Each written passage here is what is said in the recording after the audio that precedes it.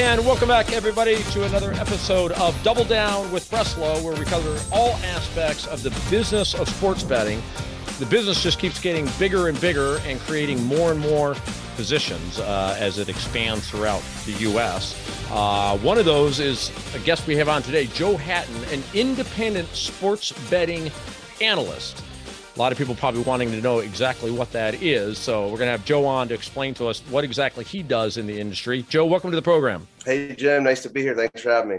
Thanks for joining our second LA guest in a row, which is awesome. Good to see LA representing when it comes to sports betting, even though technically it's not legal here, unless you're talking about fantasy sports and Prize Picks now, which is becoming really big in California. Joe, tell us what you do as a sports betting analyst. I use qualitative analysis to set essentially world opening lines for books predominantly in Latin America. Okay, so they're dependent on you to give them the line as opposed to just kind of helping them assess other opening lines they're being given? You're the guy they depend on? Between me, you, and who's ever listening, essentially, yes. Gotcha. So, and what sports are you doing that for them? I mean, basically everything. There's specialization when it comes to certain things that I have an expertise in, like hockey and international football, which is soccer to Americans. And then, other things that obviously play into the hands of international markets like basketball and baseball as well. Gotcha.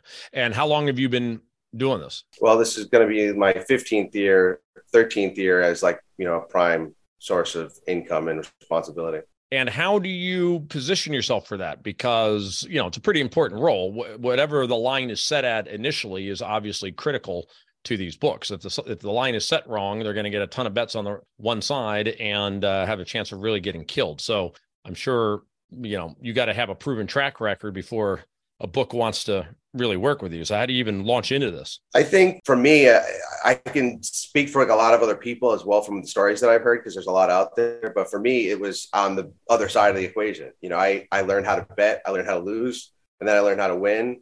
And as a result, typically in any instance, whether you're scouting players and they're 12 years old and you have a gauge as a scout, then as an executive, and then obviously as a coach and instructor, how to diagnose at a very early point what looks like it could be and where that take someone and how that association can manifest. So from those books perspective, as a bettor, and anyone who loses might not see this until they start winning, and anyone who wins kind of already knows this, is that, and this is broadly true about life, the more you succeed, two things happen.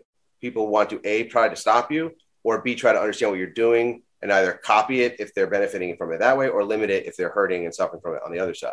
So in my situation, it was a little bit of both. It was being squeezed off from being able to make money betting, and then the smart operators wanted to know how I was doing what I was doing, because once you get to a certain point of consecutive rotations of winning and minimizing losing, they can start to benefit from that information, but only in a limited capacity if they don't know where that information is coming from. So just because I was winning doesn't mean it was my information. So in certain instances, those people were in positions of influence at those companies, gave me ultimatums. Basically, if I wanted to participate in their operations, meaning from a better perspective, then, they either limit me, kick me out, or let me know where I'm getting my information, because they could stand to benefit from it. And maybe if so, then we could have a different kind of relationship, which is kind of brings us to, fast forward to today. Yeah. Well, what people don't, we did a little pre-interview for this, and it turns out your story is a lot more fascinating than I thought, because we didn't even talk about this. So I want to dig into this a little bit more as far as exactly how this went down, because it's a pretty fascinating story. So you're basically saying that you were doing extremely well sports betting, right? And it came to a point between you and the sports book where there was a conversation. Right. And I think once you succeed in anything, I mean, for a lot of people, there reaches a point where you ask yourself, do I want to do this if there's a threshold, like if there's a ceiling? A lot of people out here in Hollywood, if I put out a great album and it sells a lot, or I really enjoyed making it, or it wins a lot of awards, do I just stop making music? Same thing with acting. I had reached a point where I had to kind of decide, do I want to keep trying to find places to bet because that was becoming increasingly hard to do, which then limits your ability to create income because you don't have as much money to invest in that capacity. And so it's a very kind of reflexive type decision in circumstance.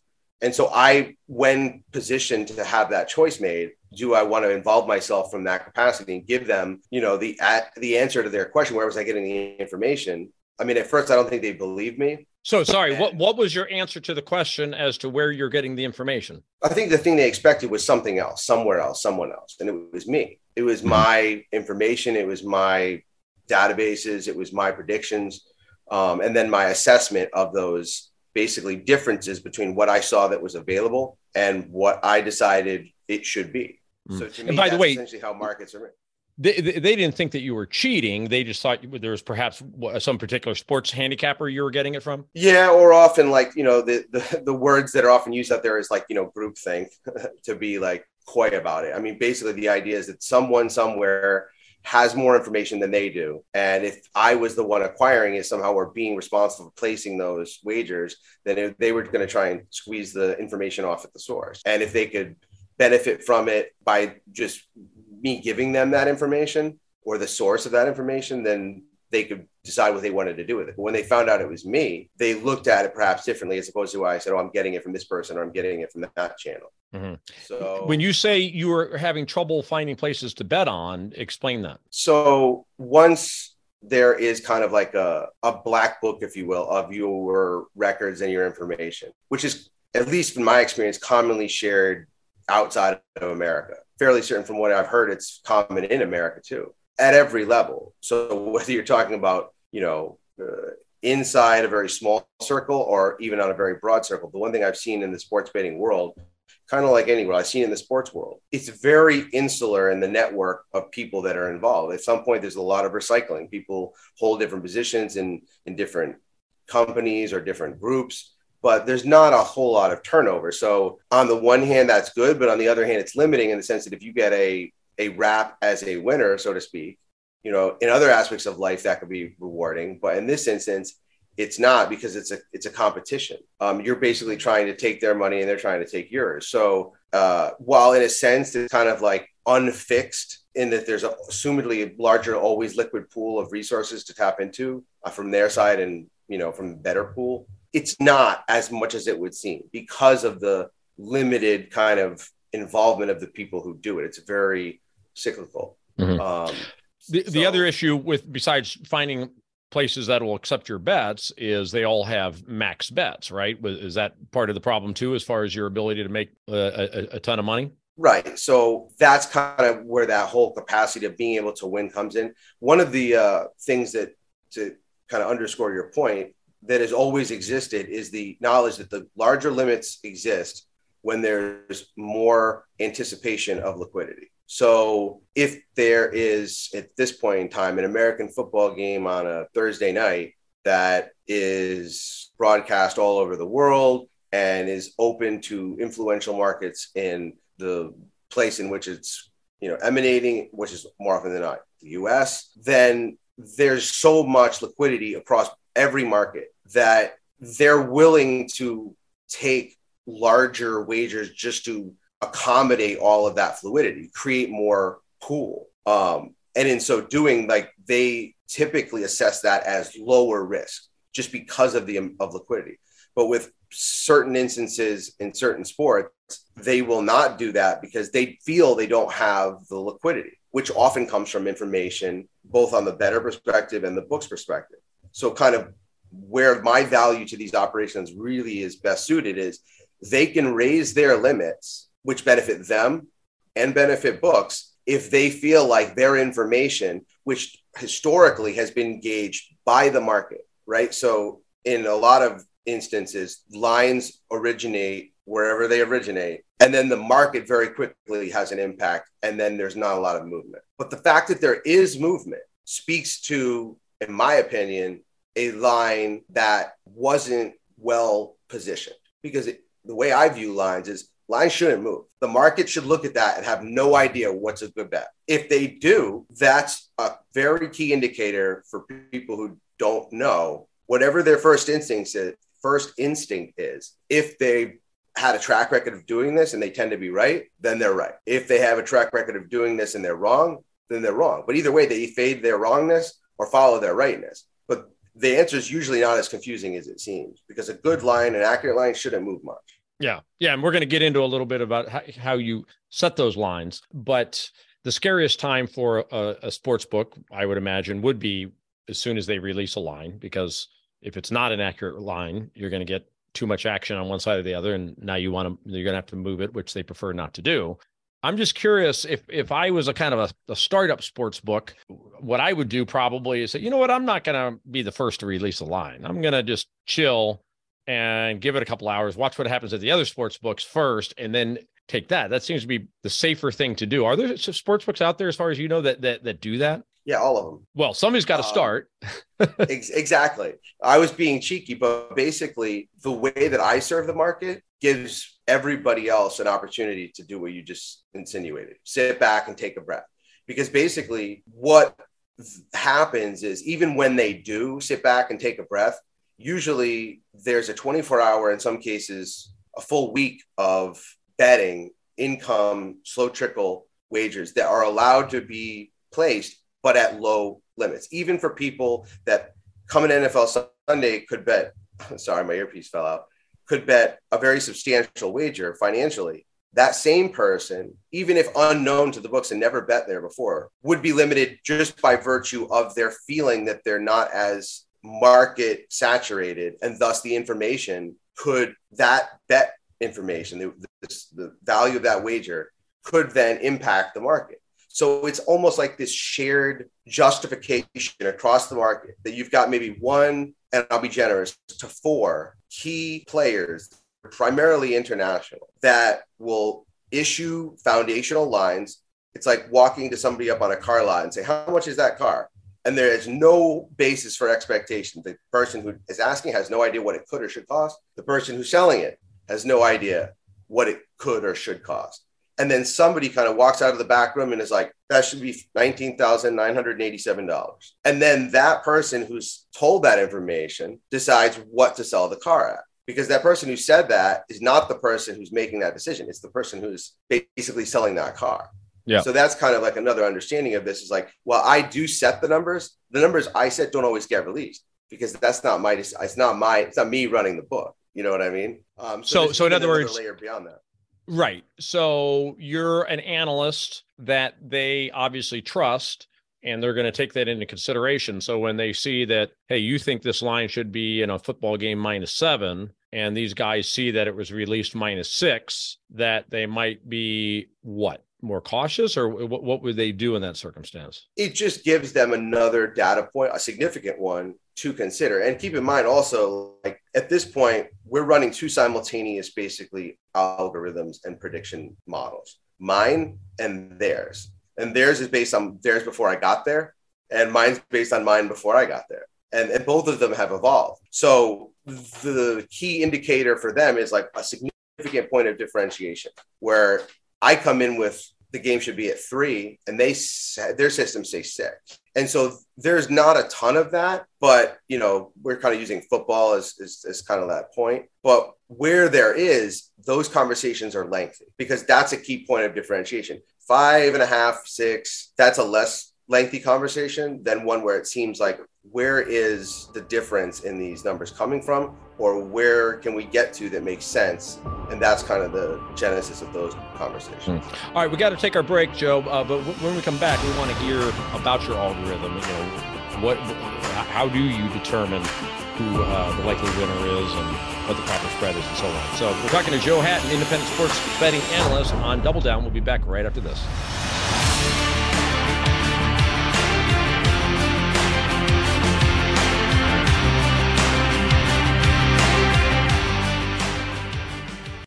The world's best-known investor and Wall Street expert Warren Buffett once said, "Wall Street is the only place that people ride to in a Rolls-Royce to get advice from those who take the subway." Mr. Buffett's quote is remarkably accurate, but how many people would rather receive advice from him than someone simply guessing? Welcome to Buy, Hold, Sell, your single source for Wall Street knowledge and profitable guidance. Please join me, Todd Schoenberger, and fellow trader Tobin Smith, as well as host Veronica Dudo. for a podcast known to move the needle for investors. Tobin and I are seasoned Wall Street executives with deep investment experience, and we are prepared to share our advice to those who choose to listen. Download Buy, Hold, Sell today on the Evergreen Podcast Network or your favorite podcast channel.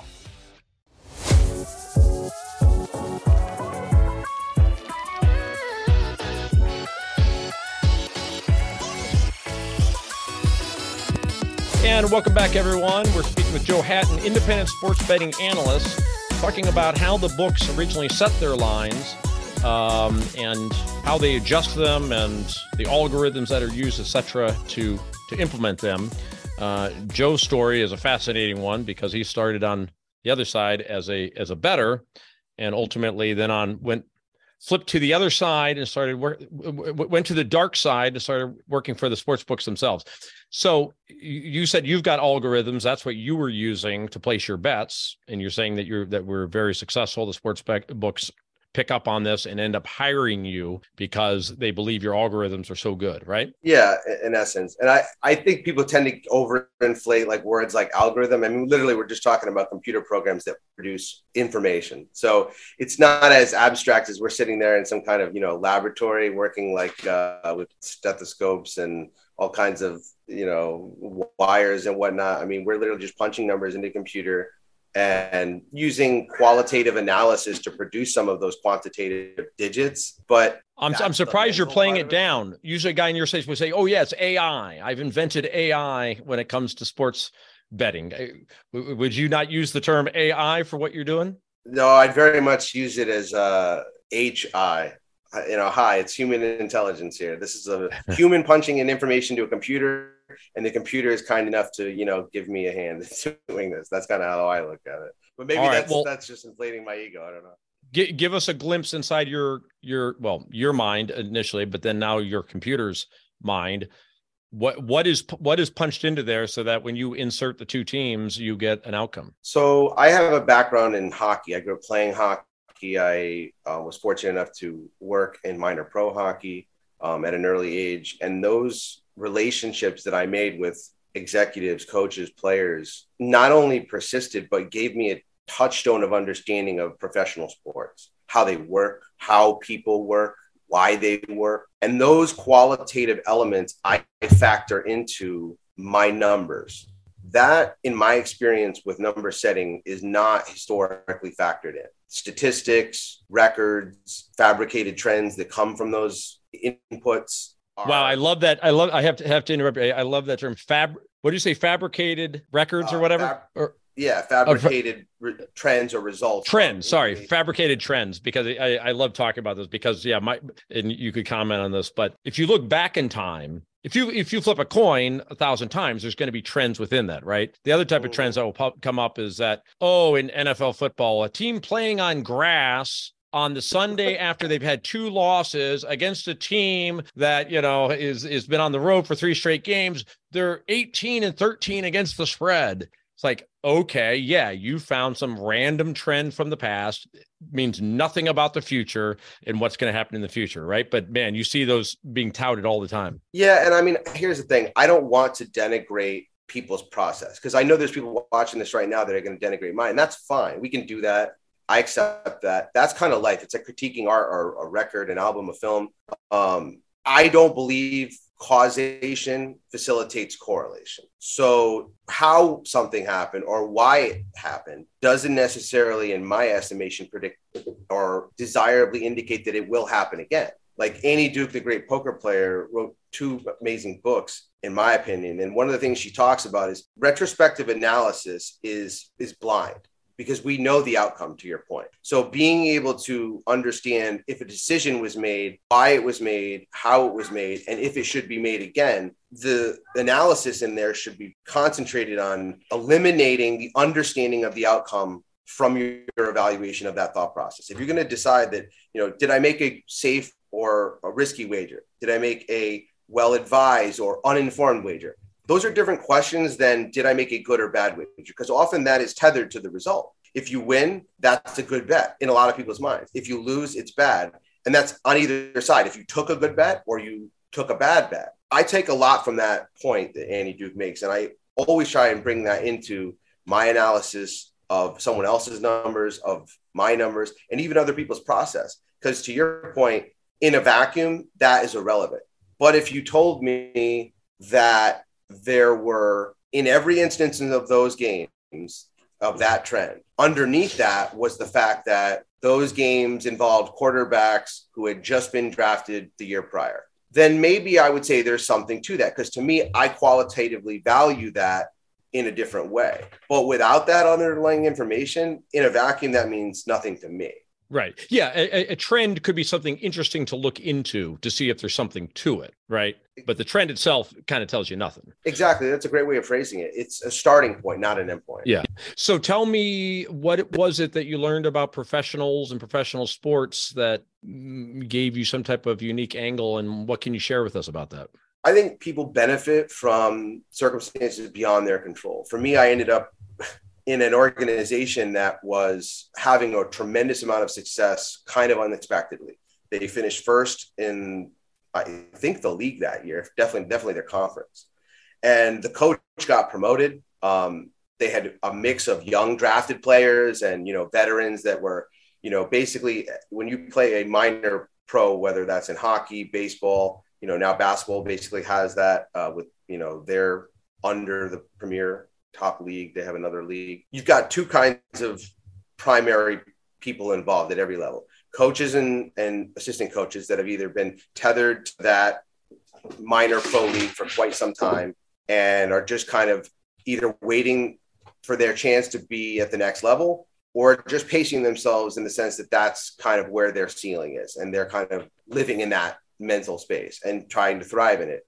And in some cases, they're not. And the same goes for players. You have players who are starting their careers in many cases. They're not physically or emotionally prepared to be at that next level. And they're in a very developmental phase of that inclusion in that group. And subsequently, you've got older players that have kind of, again, reached their ceiling, and they're not fully prepared to accept that and retire, or they'll often be forced, if not choose to be in a more mentor role to the younger players.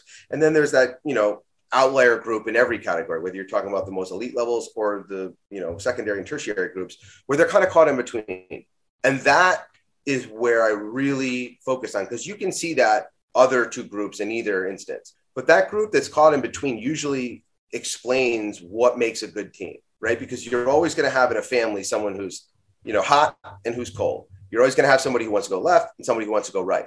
But who's the one who drives the bus? It's rarely either one, because those are the polar ends of either extreme. It's the workhorse, right? So those people in the middle, those are the ones who do the hard work. It's the video coach.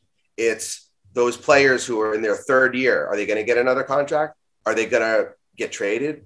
If they become a free agent, is that going to affect them emotionally? Where are they in their personal lives? Are they settled? Are they frantic? Does their energy create a rift in the room? Are they the glue? And a lot of times that's hard to see from the outside, but I saw it up close and personal in the locker room with these players. And a lot of those players went on to win Stanley Cups at every level, players, coaches, and some of them didn't. And it's easy to say in retrospect that I could see that, because I couldn't. But what I do know is, looking back, I think about the qualities that I remember at the time, and I think to myself, it's not a coincidence. It's not a coincidence that the players who won, and the players who elevated, and the coaches in the same vein, and those who didn't. And it's not an indictment on their character or their personality or their confidence in their abilities. It's just part and parcel of life.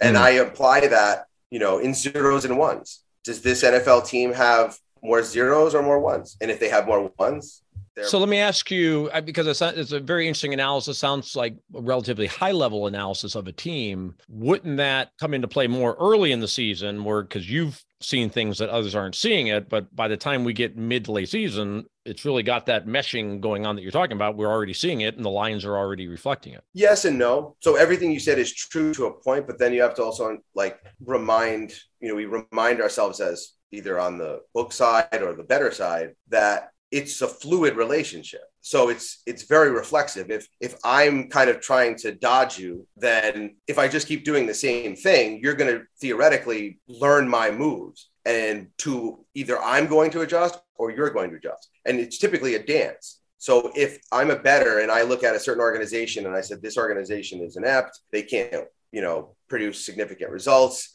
I don't want to be involved on wagering with them. Well, as the other side of the bet maker, where I want that action, I want someone to be involved on that side. I want to offer my car for an attractive price. I want someone to buy the car. So I can't just say like, oh, the car's only worth $13,000. Like if I have to sell it for $8,000 because I want the car sold, I'm going to have to sell it for $8,000. So, if there's a team and they should only be favored by 3 points, but no one even wants to bet on them when they're actually favored, then we don't make them favored. And there are very few people know that, right? So most people assume that the lines are predicated on objectivity, when in fact, they're based on 2 levels of subjectivity. The ones who are doing the analysis and the analysis of the people making the bets. If the perception of the market is the market hates this team. Okay, well, how do we attract them? Well, we do that with price and we do that with media. We can't affect the media directly, but indirectly, if we set a line that allows the media to say, did you see this team is favored? How's that possible? Mm-hmm. They must know something we don't. Yeah, we know that you're going to talk about it and probably get people to bet on the wrong side, or the side we want you to. It seems to me the information you're talking about is most valuable to a bettor in the position you used to be in, because when you're advising the books, you could tell them, hey, look, guys, based on my analysis, this line is off. But at the end of the day, they need that line set where the market is. So if the market's off, the market's off. What does it matter if Joe's telling them that, you know what, guys, I really think it should have been 2 points higher? So one of the impacts that what I do has on the market is it keeps those numbers from moving significantly, because most people sit back. Most people sit back and wait, and they want to know who's going to raise their hand first in class, who's going to go and embarrass themselves, and to your point, take the most action. Well, the way a lot of international markets operate is they profile bettors. They don't have someone like me. They basically have a bunch of people in a room who've never watched a game of basketball in their life. And their job is to watch a screen. And once those numbers are posted, the people who are routinely watching those numbers and waiting for them to be posted will start max wagering those numbers. And it's their job to assess the value of those wagers, right? And at times they'll come back to me and they'll say like, hey, we're getting a lot of action on this side. What's your take on that? But more often than not, their job is to basically look at that and say, all right, do we move it in money or do we move it in price? Do we move the number or do we move the cost? Because that's another factor in all this. It's hardly ever discussed. And there are ways to change this. And I think in the future it will be. But right now there is a 10-cent baseline, in some cases 5 cents rarely, tax on every wager placed. And most people who bet are familiar with the term vig or vigorish. But essentially all that is the edge. It's the implied edge of no information. It's the implied edge of a coin toss where theoretically it could land either way. But if you knew that you would get 10 cents if it landed heads and 11 cents if it landed tails, then you should never choose heads. So if either side has to pay 11 cents just to win 10, that in theory levels the playing field. But very quickly, what anyone who has seen this knows is that has to be decided. You can't really adjust heads or tails, right? You could put some tape on it, or you could dirty up a coin, but think of the face of the coin as the number. You can only do so much with the number because it's what it is. There should, in theory, to my point, be an objective number. And it shouldn't move. It should be a heads or tails. It should be inflexible. But the reason numbers are inflexible is because it's a coin that gets muddied up by the market. And that price, is it minus 120 or is it plus 100? Assuming that 20 cents of what they call straddle on either side, where you're trying to make it fair for the bet taker to take those bets. So the value to the books is predicated on, do I adjust price or do I adjust objective numbers? And more often than not, in the way the market kind of moves really is in price, less so in number. You will see a number, and we're kind of talking about spreads more so than money lines, which is a whole nother nuanced part of the industry. But in basic sense, assuming there's kind of a fixed idea to a leveled playing field, a spread wager. And it works, by the way, with totals as well. Those numbers are essentially fixed. It's, do you want to go over or under a number? Do you want to go this side or that side of a number? Money lines are a little confusing to juxtapose that. But basically, you would say this number is plus 7 or minus 7. In theory, that's 110 on either side, meaning you have to bet 11 cents to win 10 cents either way. But more often than not, the thing that is posed to me is, do we move it to 109 and 111, 108 and 112? Because then someone has to bet, $11.20 to win $10, or $11.20. Yeah, it's a more subtle compared to changing it from 7 to 6.5. It's a lot more subtle change to change it from 110 to 113 or what have you, right? Mm-hmm. Yeah. And also, it seems to me, if a book knew they could always set a perfect line, they probably could get away with charging, instead of 110, charging 105, right? Because there's really two reasons for the 110, right? One of it is to make money, but the other is, hey, we need a buffer here because we're not positive this line is right. 100%. And that is why, in my opinion, once the market gets the information basically that the books have, it really reduces and virtually eliminates the necessity for those those numbers, those 5 cents, those 10 cents. Yeah. All right. Well, unfortunately, we're out of time, but since you're a hockey expert, we can't let you go before you give us the winner of the Stanley Cup. Wow, the winner of the Stanley Cup. Well, I'm going to have to go with Vegas. Okay. I don't follow it close enough to have an opinion of that, although I was at the Kings game the other night for a tough loss. But what's funny about that is the Edmonton Oilers are a lot of people's pick to finally get over the proverbial hump that they've been trying to overcome for quite some time. And to me, is that the Gretzky curse? Have they not won it since they traded Gretzky? No, they haven't.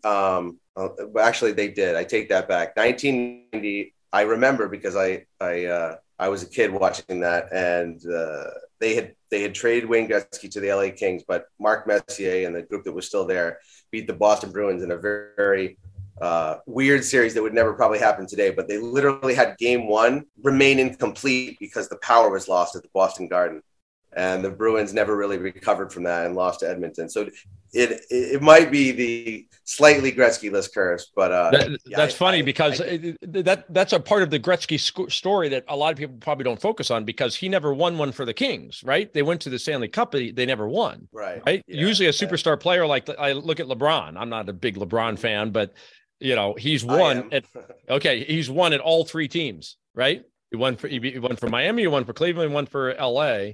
And Gretzky, who's, of course, considered the greatest of all time, which he was, but he never managed to win one for the Kings. I will say, in defense of Wayne, who I think humbly would not say he's the greatest, although I think honestly would like to believe it. I think and most people believe it. I think he would say Gordie Howe, but and let's be honest, Gordie was ahead of his time in many senses. But the thing about hockey is, and it's tethered me from the very beginning of having played it and followed it through, it's a team sport like no other.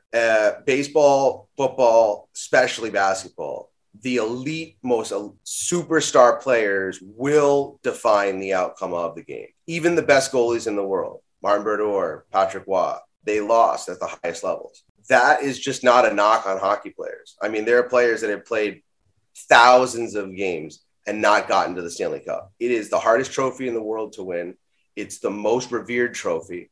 I mean, it's the reason why, as great as Wayne was, his touchstones really come outside the game, like his ability there are hockey teams in Arizona and Los Angeles and Florida. Look what they just did to Boston. Those organizations don't exist, let alone thrive, if it wasn't for what Wayne did by coming to Los Angeles almost voluntarily. I mean, he was basically sold and was not happy about it, but made the best of it and literally impacted the game in so many ways. So I don't hold it against Wayne or Barry Melrose that they didn't get it done in LA, because he is. Yeah, you make a good point about goalies compared to a superstar basketball player, let's say. I used to think that, oh man, you get a hot goalie, you ride him all the way to the Stanley Cup. But if that were true, you would see superstar goalies winning 3 cups in a row or whatever, you don't really see. But you see that in basketball. Michael Jordan, you see him winning. Kobe, you see him win. LeBron, you see him winning. So I think you're right. A superstar basketball player is more important than a superstar goalie, right? Yeah, without question. Yeah. All right, but we got you down on Vegas. They're gonna get all right. Done. We're gonna come back and find you on that. All right, good. If you can find me, maybe I'll profit from that somehow, but probably not. Okay, we got to leave it there. Joe, thanks so much for joining the show. Joe Hatton, sports betting analyst. If people wanted to find you, a place to reach out. I'm on Sharp Rank, so you could find me that way. Also, LordHatton.com. You can just email me there. Okay, cool.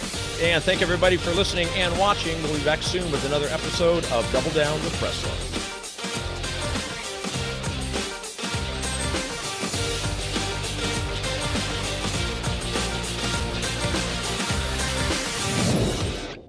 I want you to smash that like button.